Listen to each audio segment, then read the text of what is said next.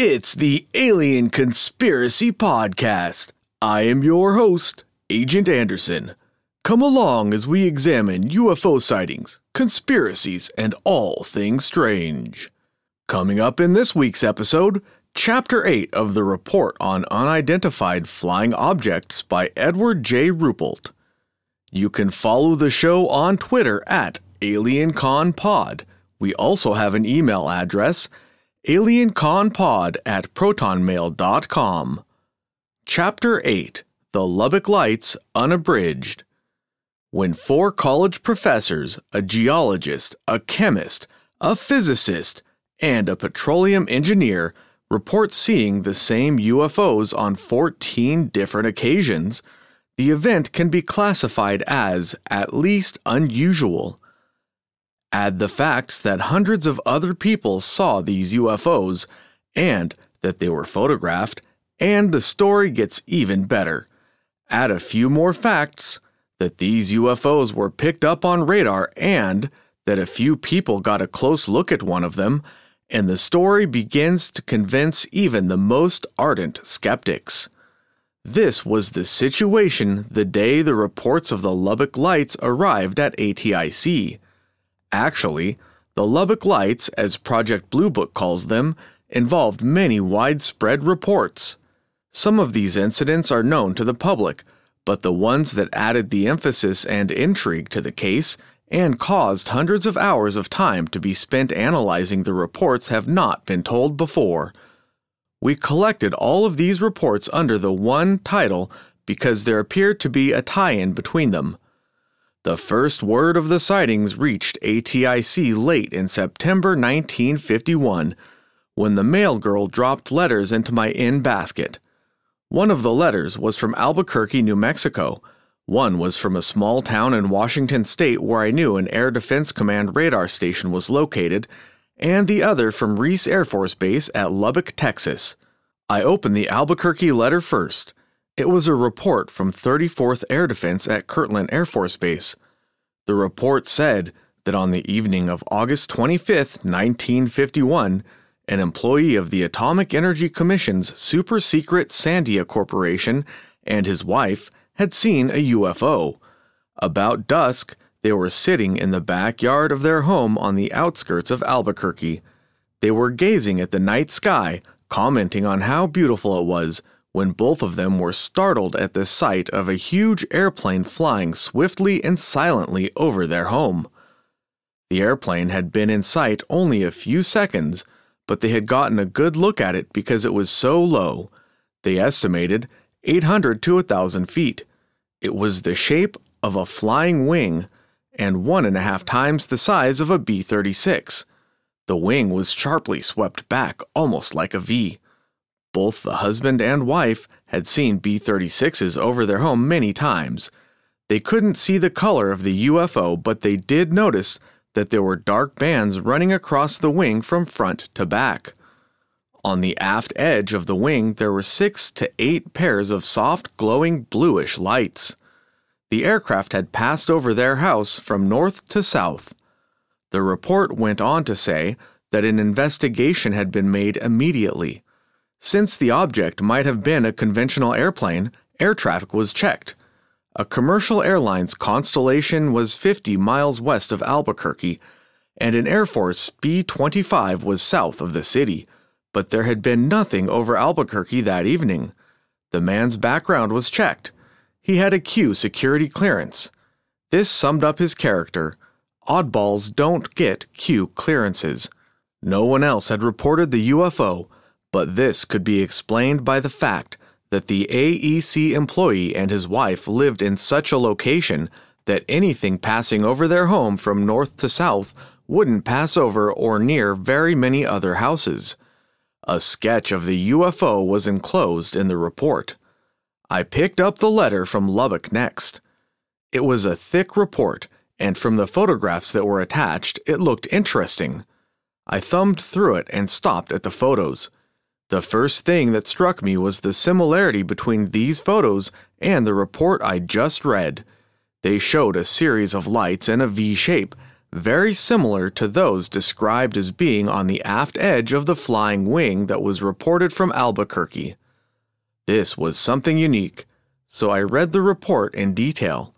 On the night of August 25, 1951, about 9:20 p.m., just 20 minutes after the Albuquerque sighting, 4 college professors from Texas Technological College at Lubbock had observed a formation of soft, glowing bluish-green lights pass over their home. Several hours later, they saw a similar group of lights, and in the next 2 weeks, they saw at least 10 more. On August 31st, an amateur photographer had taken 5 photos of the lights. Also on the 31st, 2 ladies had seen a large aluminum-colored pear-shaped object hovering near a road north of Lubbock. The report went into the details of these sightings and enclosed a set of the photos that had been taken. This report, in itself, was a good UFO report, but the similarity to the Albuquerque sighting, both in the description of the object and the time that it was seen, was truly amazing. I almost overlooked the report from the radar station because it was fairly short. It said that early on the morning of August 26, only a few hours after the Lubbock sighting, 2 different radars had shown a target traveling 900 miles per hour at 13,000 feet on a northwesterly heading. The target had been observed for 6 minutes, and an F-86 jet interceptor had been scrambled, but by the time the F-86 had climbed into the air, the target was gone. The last paragraph in the report was rather curt and to the point. It was apparently in anticipation of the comments the report would draw. It said that the target was not caused by weather.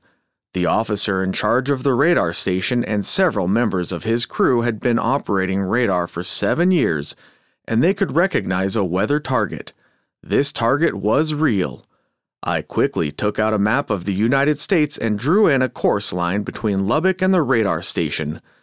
A UFO flying between these 2 points would be on a northwesterly heading, and the times it was seen at the 2 places gave it a speed of roughly 900 miles per hour.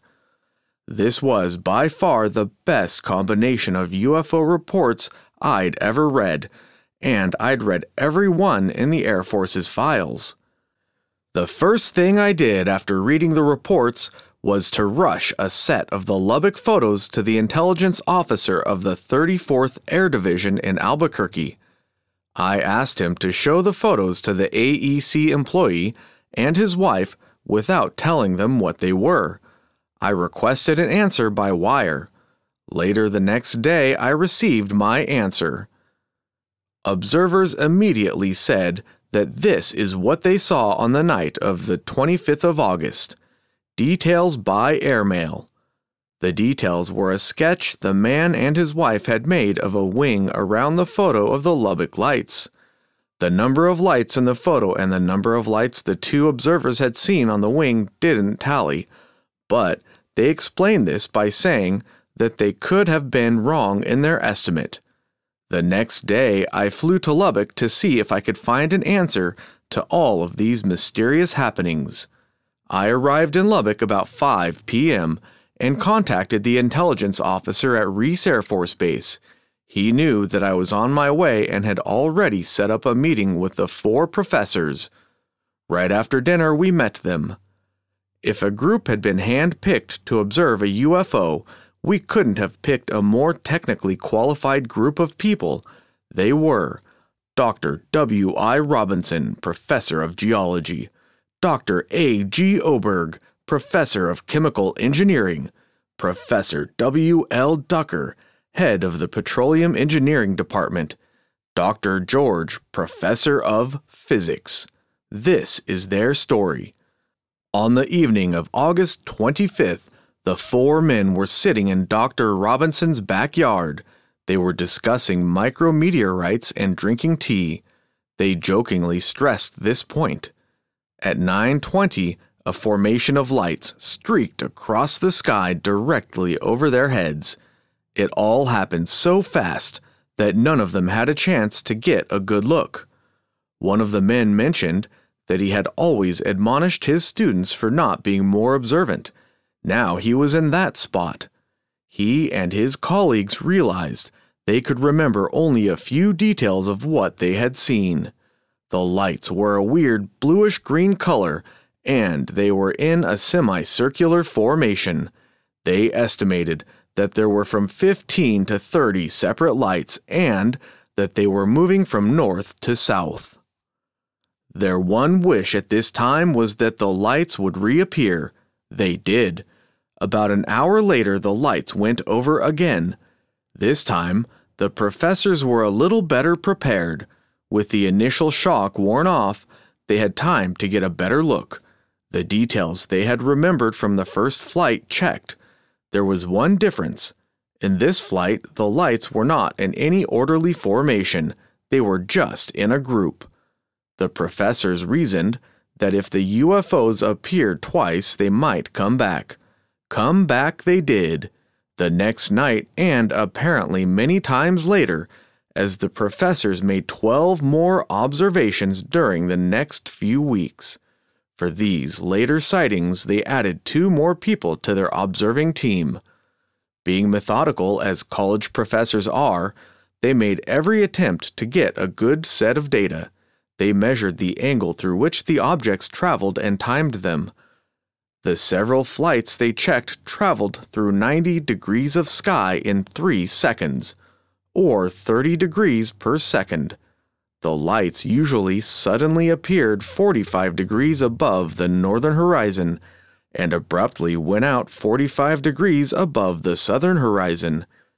They always traveled in this north to south direction, outside of the first flight, in which the objects were in a roughly semicircular formation. In none of the rest of the flights did they note any regular pattern. 2 or 3 flights were often seen in one night. They had tried to measure the altitude with no success. First, they tried to compare the lights to the height of the clouds, but the clouds were never near the lights or vice versa. Next, they tried a more elaborate scheme. They measured off a baseline perpendicular to the object's usual flight path. Friends of the professors made up 2 teams. Each of the 2 teams was equipped with elevation measuring devices, and one team was stationed at each end of the baseline. The 2 teams were linked together by 2-way radios. If they sighted the objects, they would track and time them, thus getting the speed and altitude. Unfortunately, neither team ever saw the lights, but the lights never seemed to want to run the course. The wives of some of the watchers claimed to have seen them from their homes in the city. This later proved to be a clue. The professors were not the sole observers of the mysterious lights. For 2 weeks, hundreds of other people for miles around Lubbock reported that they saw the same lights. The professors checked many of these reports against the times of the flights they had seen and recorded, and many checked out close. They attempted to question these observers as to the length of time they had seen the lights and angles at which they had seen them, but the professors learned what I already knew: people are poor observers. Naturally, there has been much discussion among the professors and their friends as to the nature of the lights. A few simple mathematical calculations showed that if the lights were very high, they would be traveling very fast.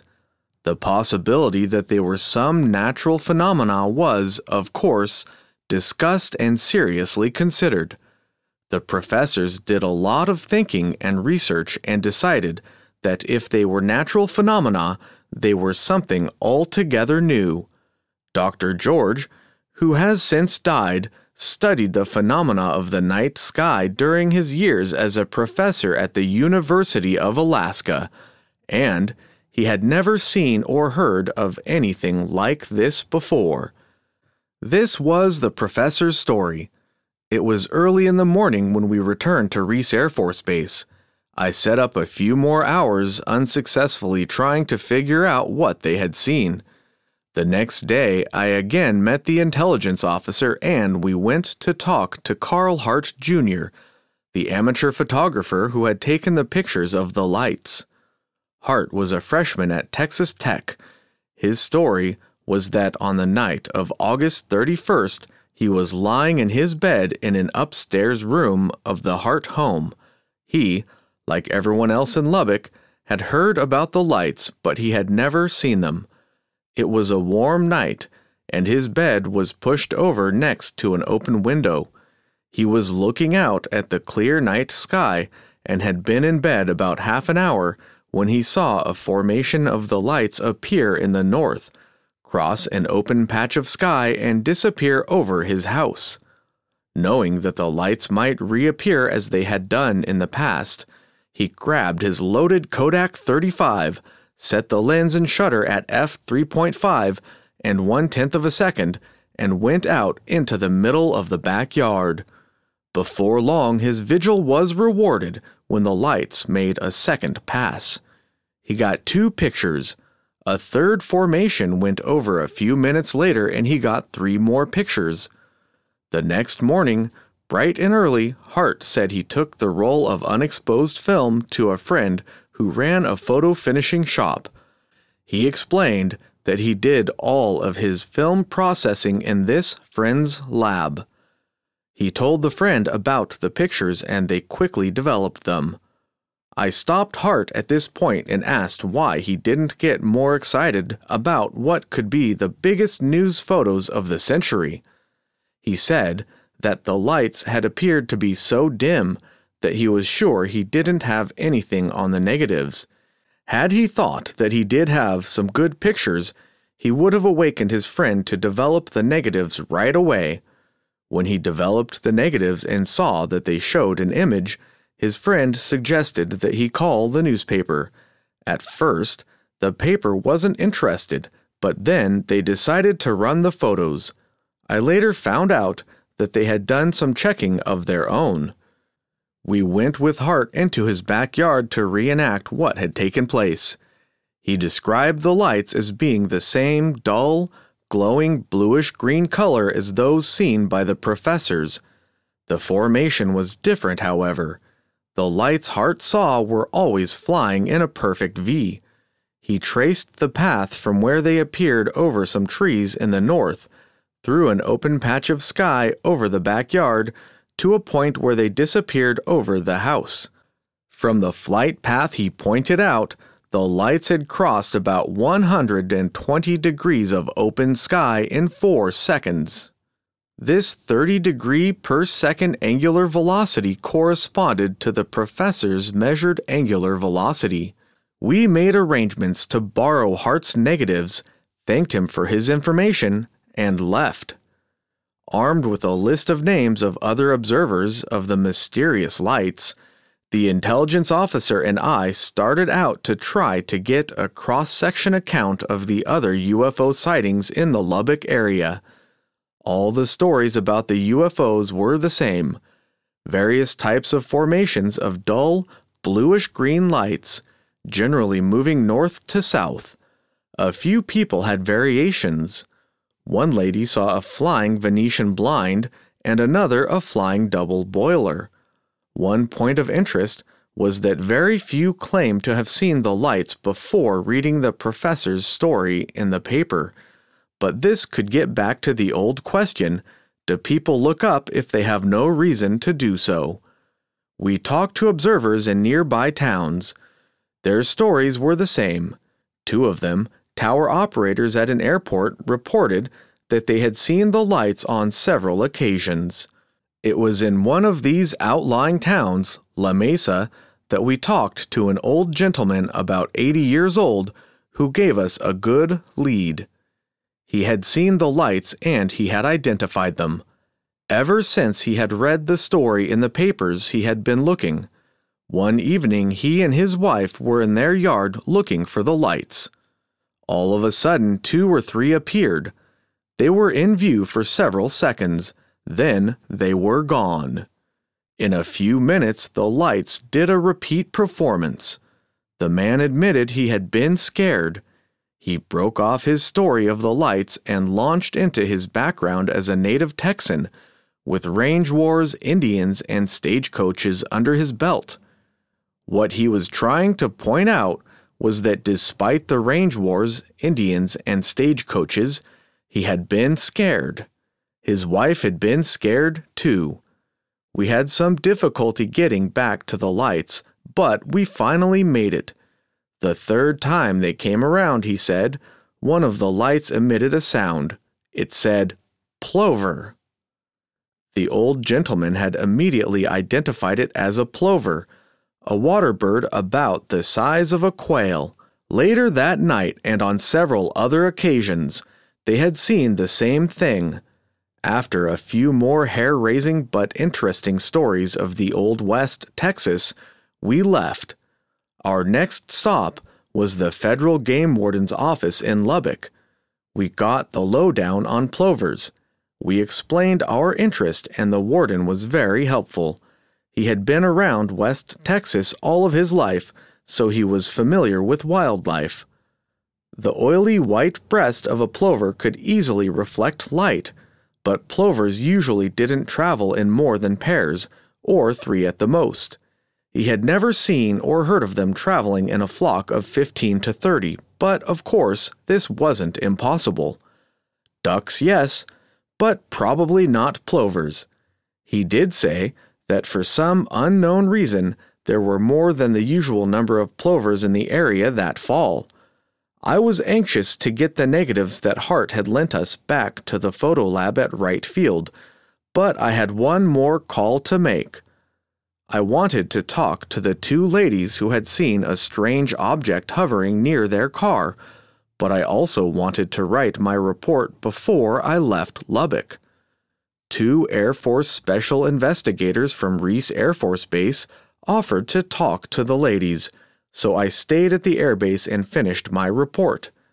That night, when the investigators came back, I got the story. They had spent the whole day talking to the ladies and doing a little discreet checking into their backgrounds.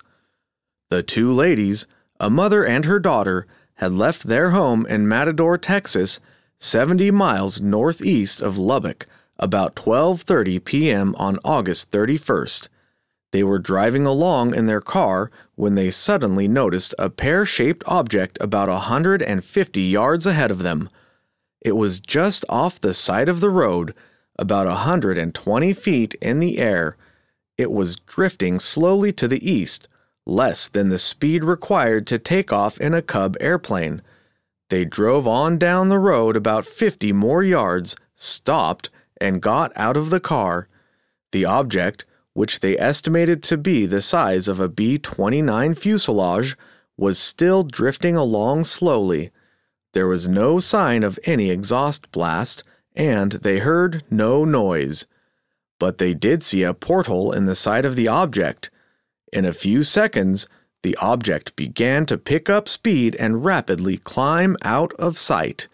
As it climbed, it seemed to have a tight spiraling motion.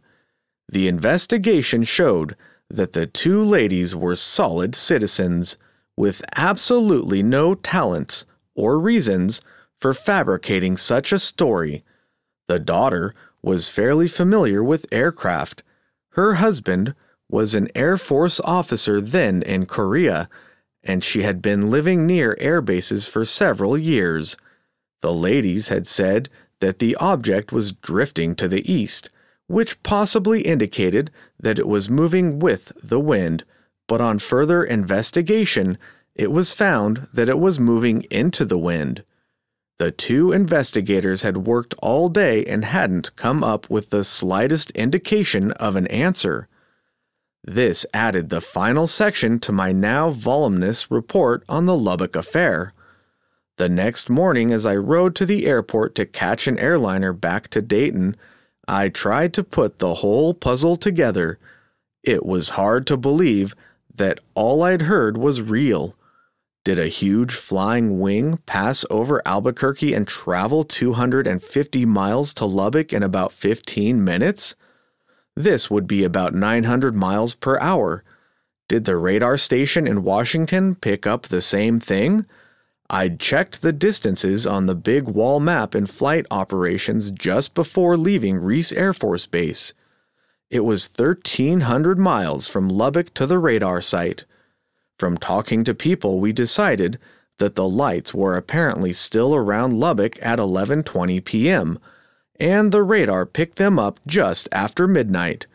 They would have had to be traveling about 780 miles per hour. This was fairly close to the 900 mile per hour speed clocked by the two radars.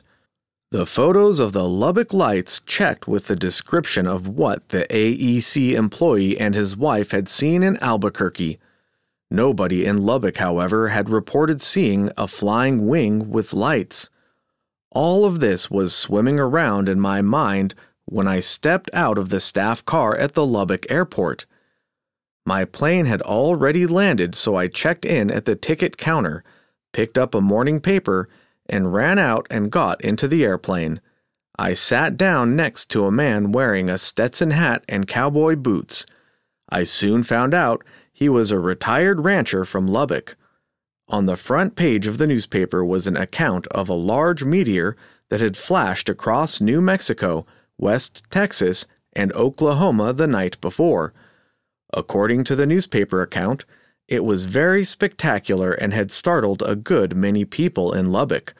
I was interested in the story because I had seen this meteor. It was a spectacular sight, and I could easily understand how such things could be called UFOs. My seat partner must have noticed that I was reading the story of the meteor because he commented that a friend of his, the man who had brought him to the airport, had seen it. We talked about the meteor.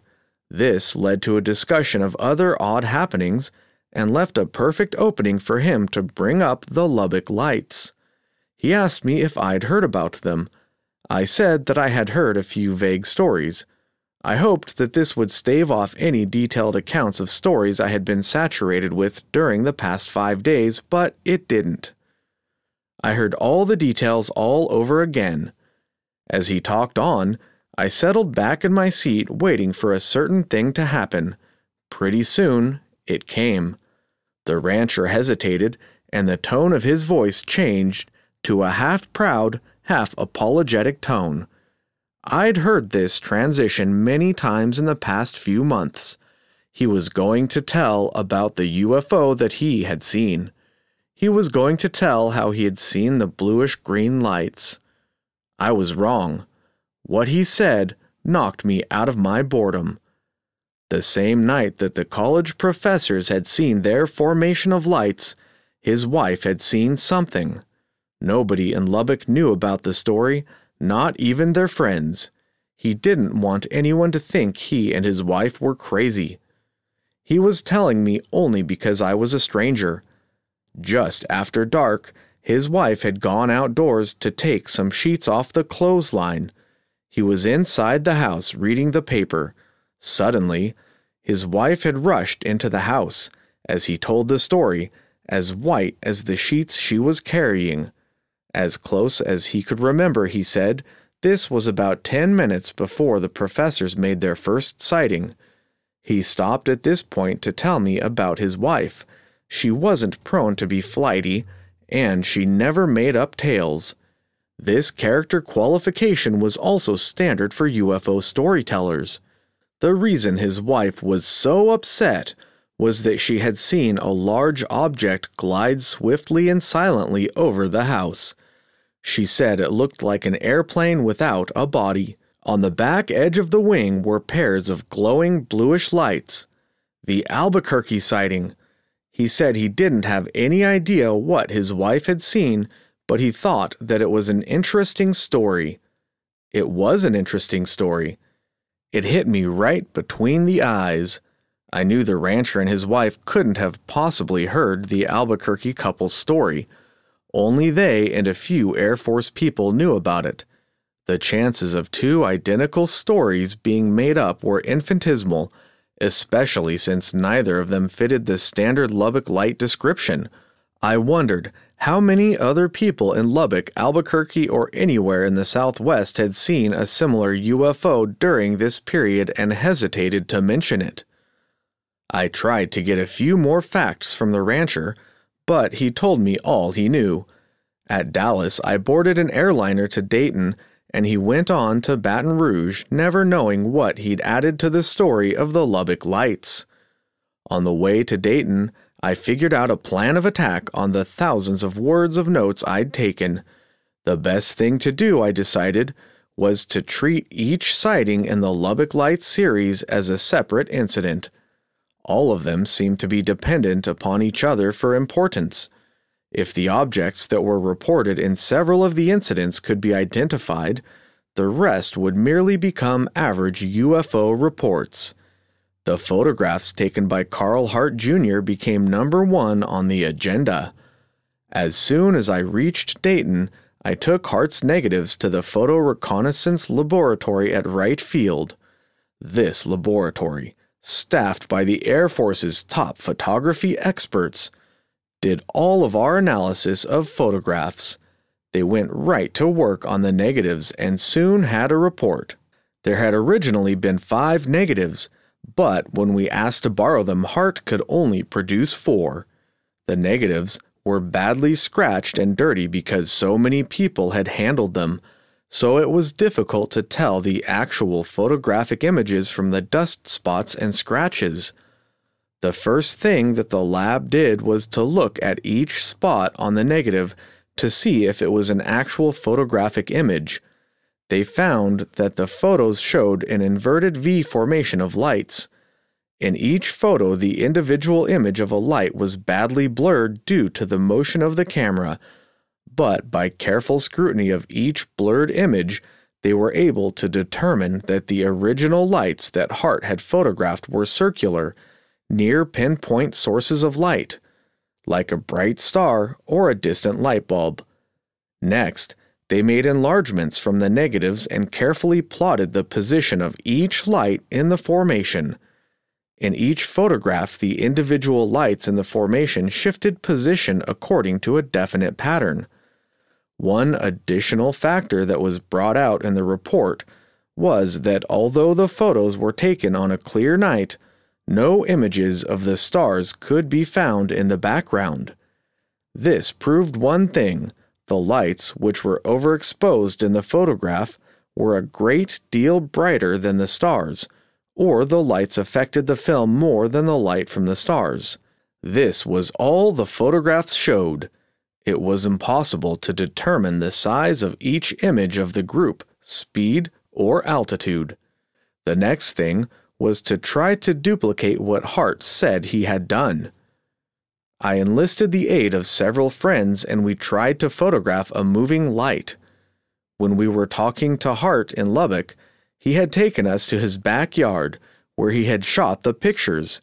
He had traced the flight path of flights across the sky. We had him estimate the speed by following an imaginary flight of lights across the sky. It came out to about 4 seconds. We had a camera identical to the one that Hart had used and set up a light to move at the same speed as the UFOs had flown. We tried to take photographs. In 4 seconds, we could only get 2 poor shots. These were badly blurred, much worse than Hart's, due to the 1/10 of a second shutter speed.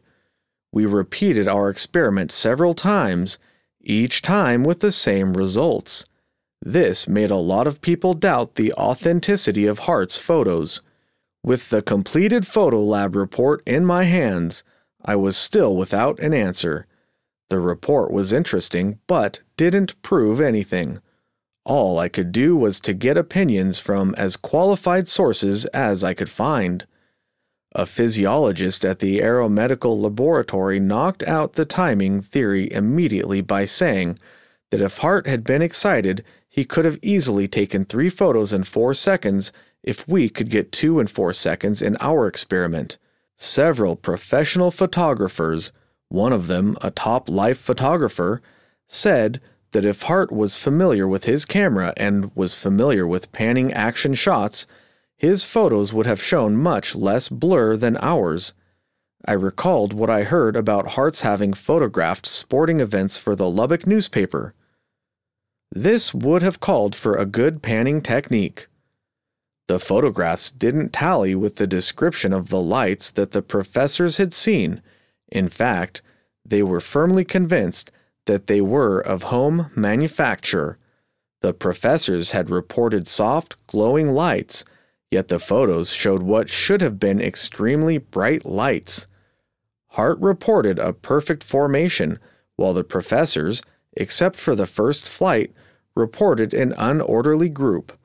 There was no way to explain this disagreement in the arrangement of the lights.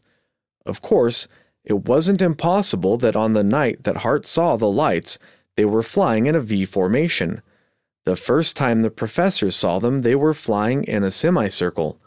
The intensity of the lights was difficult to explain. Again, I went to the people in the photo reconnaissance laboratory. I asked them if there was any possible situation that could cause this. They said yes. An intensely bright light source which had a color far over in the red end of the spectrum, bordering on infrared, could do it. The eye is not sensitive to such a light. It could appear dim to the eye yet be bright to the film. I asked them what kind of a light source would cause this. There were several things, if you want to speculate, they said. Extremely high temperatures for one. But this was as far as they would go. We have nothing in this world that flies that appears dim to the eye yet will show bright on film, they said. This ended the investigation of the photographs, and the investigation ended at a blank wall. My official conclusion, which was later given to the press, was that the photos were never proven to be a hoax, but neither were they proven to be genuine. There is no definite answer. The emphasis of the investigation was now switched to the professor's sighting. The meager amount of data that they had gathered seemed to be accurate, but it was inconclusive as far as getting a definite answer was concerned. They had measured two things: how much of the sky the objects had crossed in a certain time, and the angle from one side of the formation to the other. These figures didn't mean a great deal, however, since the altitude at which the formation of lights was flying was unknown. If you assumed the objects were flying at an altitude of 10,000 feet, you could easily compute that they were traveling about 3,600 miles per hour, or 5 to 6 times the speed of sound. The formation would have been about 1,750 feet wide. If each light was a separate object, it could have been in the neighborhood of 100 feet in diameter. These figures were only a guess, since nobody knew if the lights were at above or below 10,000 feet. If they had been higher, they would have been going faster and have been larger. If lower than 10,000 feet, slower and smaller.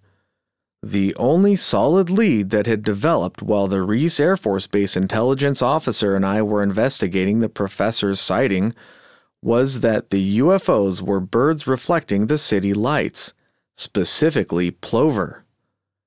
The old cowboy from La Mesa had described something identical to what the professors described, and they were plover.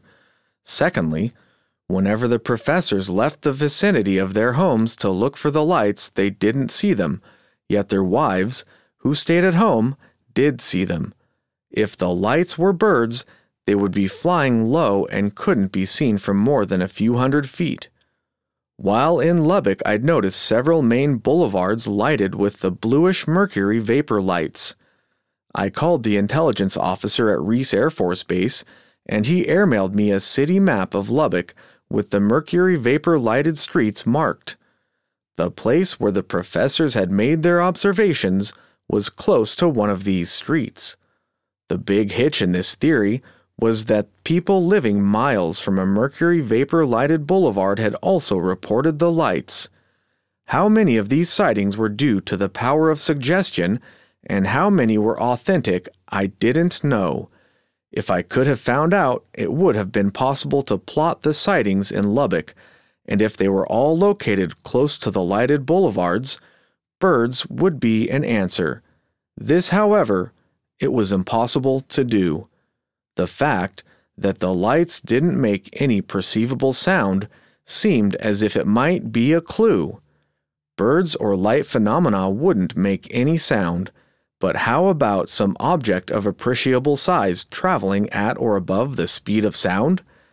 Jet airplanes don't fly as fast as the speed of sound, but they make a horrible roar. Artillery shells, which are going much faster than aircraft, whine as they go through the air. I knew that a great deal of the noise from a jet is due to the heated air rushing out of the tailpipe, but I didn't know exactly how much of the noise this caused. If a jet airplane with a silent engine could be built, how much noise would it make? How far could it be heard? To get the answer, I contacted National Advisory Committee for Aeronautics Laboratory at Langley Air Force Base, a government agency which specializes in aeronautical research. They didn't know. Neither they nor anybody else had ever done any research on this question.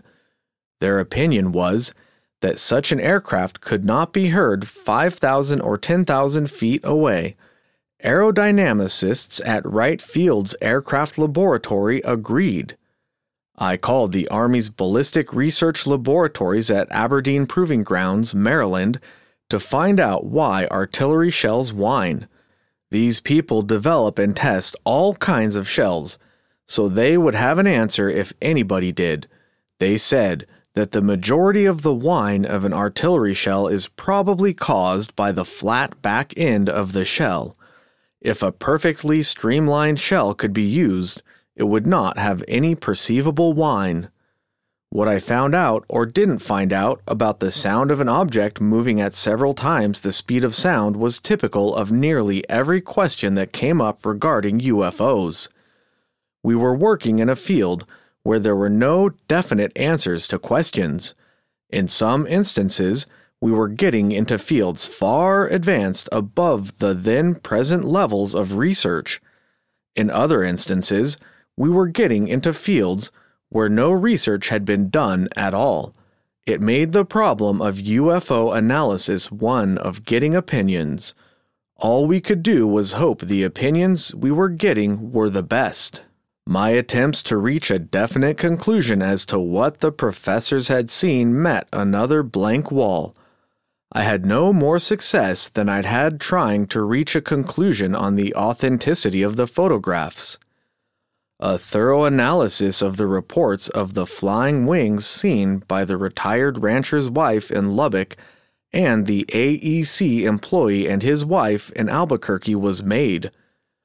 The story from the two ladies who saw the aluminum-colored pear-shaped object hovering near the road near Matador, Texas, was studied, checked, and rechecked. Another blank wall on all three of these sightings. By the time I got around to working on the report from the radar station in Washington State, the data of the weather conditions that existed on the night of the sighting had arrived. I turned the incident folder over to the electronics specialists at ATIC. They made the analysis and determined that the targets were caused by weather, although it was a borderline case. They further surmised that since the targets had been picked up on two radars, if I checked, I'd find out that the two targets looked different on the two radar scopes. This is a characteristic of a weather target picked up on radars operating at different frequencies. I did check. I called the radar station and talked to the captain who was in charge of the crew the night the target had been picked up. The target looked the same on both scopes. This was one of the reasons it had been reported, the captain told me. If the target hadn't been the same on both scopes, he wouldn't have made the report since he would have thought he had a weather target. He asked me what ATIC thought about the sighting. I said that Captain James thought it was weather. Just before the long-distance wires between Dayton and Washington melted, I caught some comment about people sitting in swivel chairs miles from the closest radar scope. I took it that he didn't agree the target was caused by weather, but that's the way it officially stands today. Although the case of the Lubbock Lights is officially dead, its memory lingers on. There have never been any more reliable reports of flying wings, but lights somewhat similar to those seen by the professors have been reported. In about 70% of these cases, they were proved to be birds reflecting city lights. The known elements of the case, the professor's sightings, and the photos have been dragged back and forth across every type of paper upon which written material appears, from the cheapest, coarsest pulp to the slick Life pages. Saucer addicts have studied and offered the case as an all-conclusive proof, with photos, that UFOs are interplanetary. Dr. Donald Menzel of Harvard studied the case and ripped the sightings to shreds in Look, Time, and his book, Flying Saucers, with the theory that the professors were merely looking at refracted city lights. But none of these people even had access to the full report. This is the first time it has ever been printed.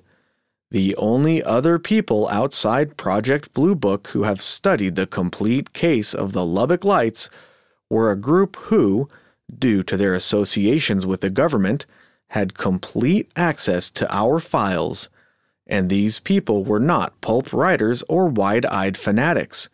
They were scientists, rocket experts, nuclear physicists, and intelligence experts. They had banded together to study our UFO reports because they were convinced that some of the UFOs that were being reported were interplanetary spaceships, and the Lubbock series was one of these reports. The fact that the formations of lights were in different shapes didn't bother them.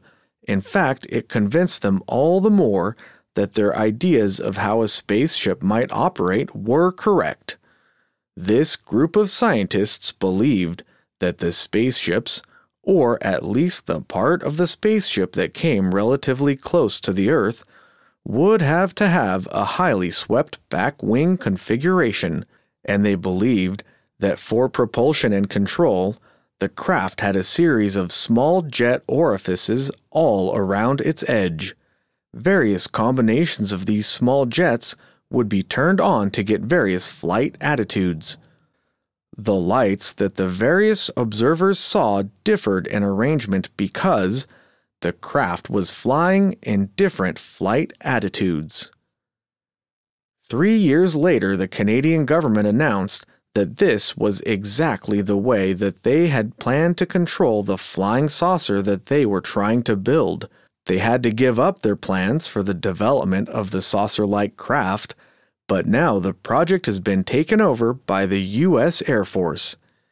This is the complete story of the Lubbock Lights as it is carried in the Air Force files, one of the most interesting and most controversial collection of UFO sightings ever to be reported to Project Blue Book.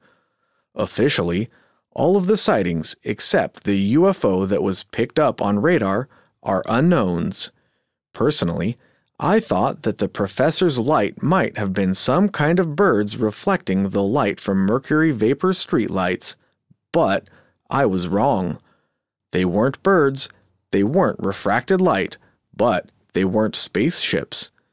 The light that the professor saw, the backbone of the Lubbock Light series, have been positively identified as a very commonplace and easily explainable natural phenomenon. It is very unfortunate that I can't divulge exactly the way the answer was found, because it is an interesting story of how a scientist set up complete instrumentation to track down the lights, and how he spent several months testing theory after theory until he finally hit upon the answer. Telling the story would lead to his identity, and in exchange for his story, I promised the man complete anonymity. But he fully convinced me that he had the answer, and after having heard hundreds of explanations of UFOs, I don't convince easily. With the most important phase of the Lubbock Lights solved, the sightings by the professors, the other phases become only good UFO reports.